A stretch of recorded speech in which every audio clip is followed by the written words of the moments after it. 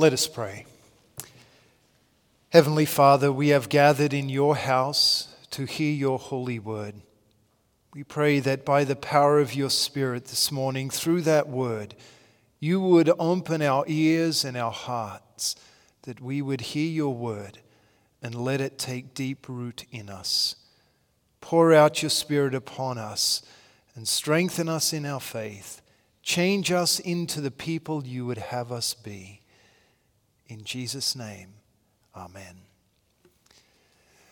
The text for our meditation this morning is written for us in 2 Timothy chapter 3, beginning at the 16th verse. All Scripture is God-breathed and is useful for teaching, for rebuking, for correcting, and for training in righteousness, so that the man of God may be complete, well equipped for every good work. So far, the word of the Lord. Please be seated.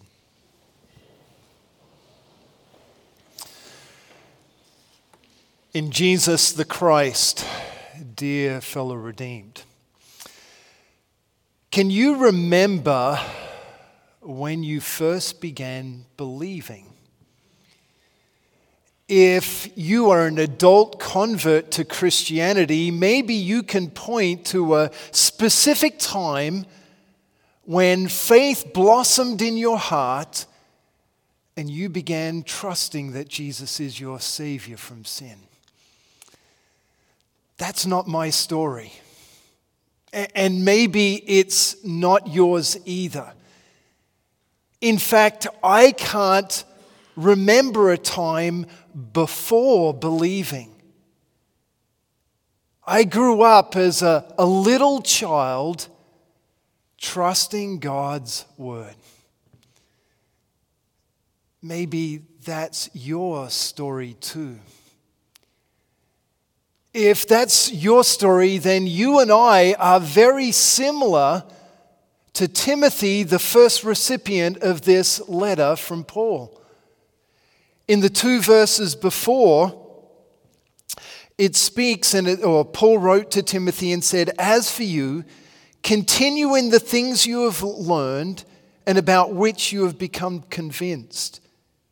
You know from whom you learned them, and that from infancy you have known the Holy Scriptures, which are able to make you wise for salvation through faith in Christ Jesus." Now, I think I can safely assume that many of you here today share my story and Timothy's, that you grew up trusting the Holy Scriptures. And in the unique context of our Christian culture, maybe we would look at all of the people just like us with the same experience and conclude that growing up in the faith is a common everyday experience. That would not be a realistic view of our experience.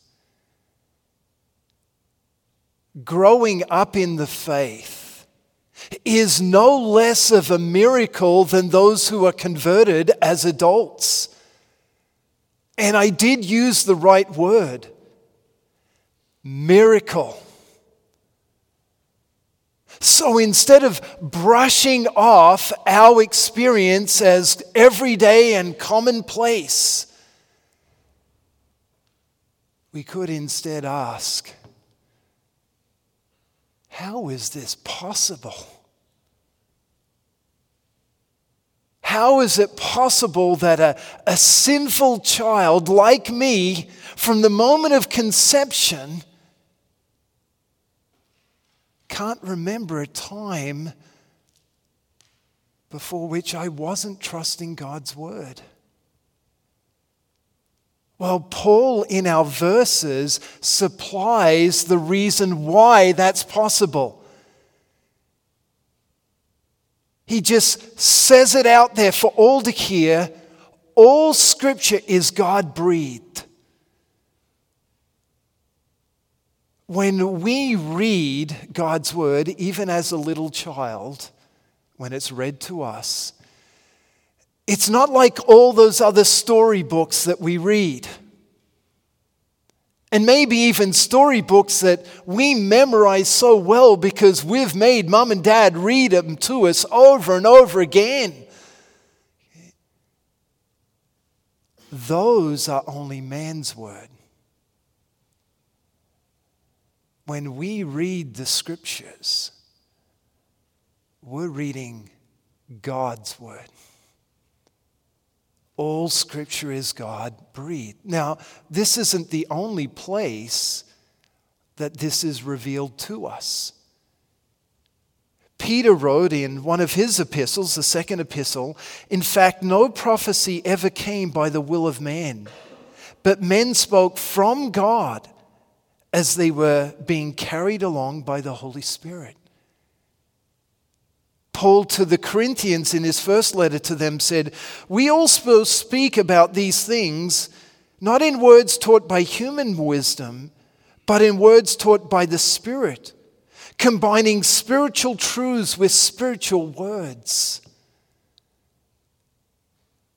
The Bible, the scriptures, aren't man's word about God. They are God's words. Because the scriptures are God's words, there's two things that we can take to heart from that. The first is that they are true. God cannot lie. Therefore, every word of the Holy Scriptures is true. You may have noticed that often when pastors are about to start their sermon with a prayer, part of that prayer will be, "Sanctify us through the truth. Your word is truth." There are so many things that we can't be certain about in this life. There are things that we believe to be true right now, but later on, we'll realize they were incorrect. They were wrong. They may have even been a straight-out lie. We can trust every word of the Bible to be true because it's God's word.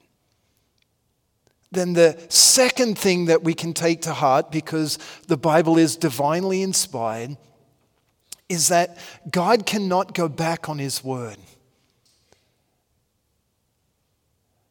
We are living our lives in faith, trusting that Jesus has paid for all of our sins through his life and death. We don't have to worry that we're going to figuratively get to heaven's door and God say, "Oh, sorry folks, I changed my mind. I thought Jesus' perfect life and his innocent suffering and death were going to be enough, but sorry, you'll just have to sit over there until I work out what I'm going to do with you." No, God cannot go back on his word. He has promised you that because of Jesus, your sins are forgiven. That's a truth that you can hold on to in any part of your life, whether you're young or old. That's a truth that you can hold on to in any context that you're in life. Whether things are going well or poorly, God will keep his promise and forgive all of your sins through Jesus. We can be assured of those things because the Bible is divinely inspired. But Paul also tells us that that divinely inspired word is useful. He says it's useful for teaching, rebuking, correcting, and training in righteousness.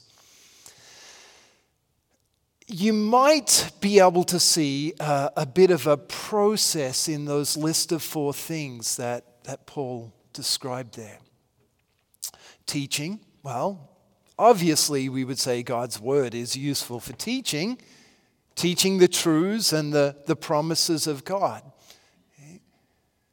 God's word is useful for rebuking, correcting us when we've gone astray. Sometimes we even know what God wants us to do, but we choose to go another direction. God's word brings us back. I shouldn't get ahead of myself yet. First of all, it rebukes us. Okay? And then it corrects us. It brings us back to a right position. And then it's good for the ongoing training in righteousness. Now, when we look at that process, it would be very easy to look at all of those words and view them only from the perspective of the law.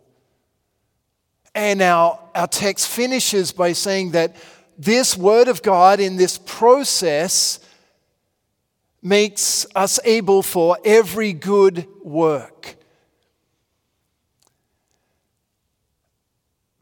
But I want to challenge that thought a little.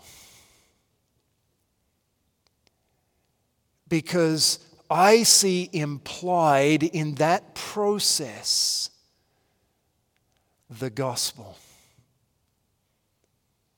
Of all the things that God wants to teach you through His Word, what is the one thing that He wants you to know?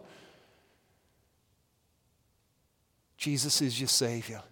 God wants all men to be saved and come to a knowledge of the truth. So that teaching, the start of that process, has to be focused on Jesus. And then as God rebukes us through His word when we go astray, we can go into sinful activity where we break the 10 Commandments. But what about when we doubt that promise? What about when we wonder if God's word is really true? That's just as much a sin and just as much needs rebuking, that we would keep our eyes or get our eyes back on Jesus. And that word for correcting, it actually can mean restore.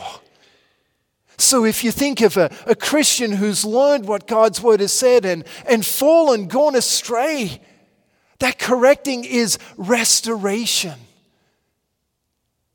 That certainly includes the proclamation that your sin, so clearly evident in the rebuking, is now forgiven and taken away.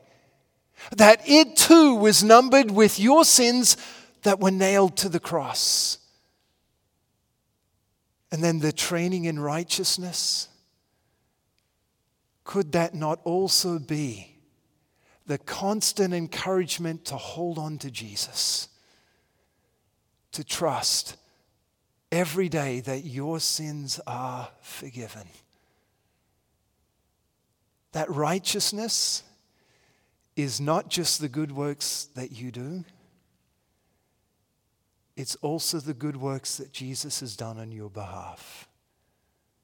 That perfect life that He lived to satisfy God's law in your place. Now, a Christian so grounded in God's law and gospel